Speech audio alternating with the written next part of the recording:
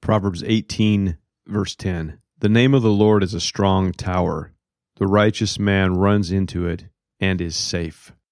In the ancient Middle East, towers were built for different purposes, and the first mention of a tower in Scripture is actually in Genesis chapter 11, where the infamous Tower of Babel was built by the ancients to, quote-unquote, make a name for themselves. So that tower was more of a monument to their efforts and their abilities than it was anything else. It's kind of like some houses that we see people build these days. It's all about making a statement. And towers are mentioned after the Exodus, and they had more of a security purpose in mind. Watchtowers were erected to be used for security. In 2 Chronicles 14:7, it says, "And he said to Judah, let us build these cities and surround them with walls and towers, gates and bars. The land is ours because we have sought the Lord our God. We have sought him, and he has given us peace on every side." So they built and prospered. In Judges 9:51, "But there was a strong tower within the city, and all the men and women and all the leaders of the city fled to it and shut themselves in it, and they went up to the roof of the tower." So we see that towers in the ancient times were something that was pretty common in cities that had walls, and obviously the walls were there to protect them from their enemies. But in the spiritual application, a strong tower is a picture of what God is to us. It's like running to a tower for protection against our enemies. Proverbs 61, verse 3, "For you have been my refuge, a strong tower against the enemy." And in my journey with Jesus, there have been a few times I can remember where the situation looked pretty dangerous, and all I could do is cry out to the Lord to protect me, which he did, and he was indeed my strong tower and fortress in my time of need. 1 John 5:18, "We know that everyone who has been born of God does not keep on sinning, but he who was born of God protects him, and the evil one does not touch him." When we understand that we belong to God now, and the devil has no authority in our life any longer, we can actually go on the spiritual offensive. We now know God is our King, and he is using us to bring about his plan for this planet, and we know that he's able to do all things. So with this confidence in our lives, we can now step out in faith and rock and roll. And this was the confidence that 3 young Jewish men had in Daniel chapter 3, verse 14. Nebuchadnezzar answered and said to them, "Is it true, O Shadrach, Meshach, and Abednego, that you do not serve my gods or worship the golden image that I have set up?" Now, if you are ready when you hear the sound of the horn, the pipe, the lyre, trigon, harp, bagpipe, and every kind of music, to fall down and worship the image that I have made, well and good. But if you do not worship, you shall immediately be cast into a burning fiery furnace. And who is the God who will deliver you out of my hands? Shadrach, Meshach, and Abednego answered and said to the king, "O Nebuchadnezzar, we have no need to answer you in this matter. If this be so, our God whom we serve is able to deliver us from the burning fiery furnace, and he will deliver us out of your hand, O king. But if not, be it known to you, O king, that we will not serve your gods or worship the golden image that you have set up." And that flipped the king's lid, and he threw him in the fiery furnace, and God protected him. And these men, they stood up to the most powerful man in the known world at this time, defying a command from him to bow down and worship an image that he built. And they knew not only that God could save them, but also that if God didn't save them, they were still ready to go to their death standing firm in their faith. That is knowing the power of God. And in the early church, stories like this were very numerous. One of the more famous stories is the bishop of Smyrna named Polycarp. Polycarp was an old man at his departure to heaven, and he had known the Apostle John personally.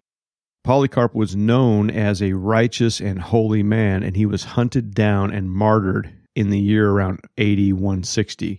And prior to being martyred, he was offered a chance to live by simply denying Jesus, to which he gave his famous reply, 86 years I have served him, and he has done me no wrong. How can I blaspheme my King and Savior? And then he was sent home to be with his King and Savior. He knew that denouncing God was blasphemy, and he was ready to die, and he did die. And there's modern stories like this as well in countries where Christianity is considered illegal, and these people are also willing to go to their deaths instead of denying Jesus. Why? Are all these people from the 3 men in Daniel up to the present crazy or deceived? Or is there something we can learn about this confidence they have where they're willing to lay down their lives for Jesus? Proverbs 14:26. In the fear of the Lord one has strong confidence, and his children will have a refuge. Ephesians 3:11. This was according to the eternal purpose that he has realized in Christ Jesus our Lord, in whom we have boldness and access with confidence through our faith in him. That confidence comes with knowing Jesus. And as the Holy Spirit enters our lives and we simply believe, we now have the presence of God within us guiding us through this life. And as we yield to the Holy Spirit and learn the ways of the Lord, our confidence in Him grows. And if we continue in faith and grow in our relationship with Jesus, this confidence becomes stronger. Then, when we experience a drama attack, we can simply rest in our fortress, our strong tower, and let the Lord do His work. And getting to this point, that's the trick. And what I have seen over and over in my years of ministry, as well as in my own relationship with the Lord, is that we often can become complacent in our faith, especially when nothing cool happens for a while. Complacency is something that leads straight into compromise, where we now find ourselves in a place where we are back in the flesh, resisting the Spirit, doing the things we know we shouldn't do, but convincing ourselves it's okay to do them. And this was precisely the problem that the Israelites had throughout the Old Testament. God would do something great, they would rejoice, proclaim His greatness, things would go good, then things would cool off and they would begin to walk away from God and do their own things based on their own feelings and not God's commandments. Time goes on, they find themselves right back in the same type of bondage that God delivered them from previously. And this seems to be part of human nature. We like darkness. We are drawn to darkness. We feel comfortable dabbling in the forbidden. That is until we begin to suffer the consequences. Then many times we can blame God for allowing this to happen to me. Oh God, why are you doing this to me? And if we take inventory of our spiritual sincerity toward God, we find the answer very quickly.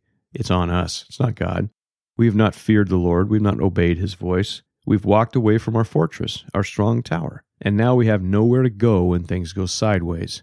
I find this true in many older believers who have simply grown calloused to the power of God. They remain in churches, but really have no peace or joy in their lives. They're filled with anxiety. They're filled with frustration, turmoil because of this imperfect, jacked up world that we're supposed to be a light in. They put on a good show at church until you have a conversation with them and you realize very quickly they're totally living in the flesh and not in the Spirit.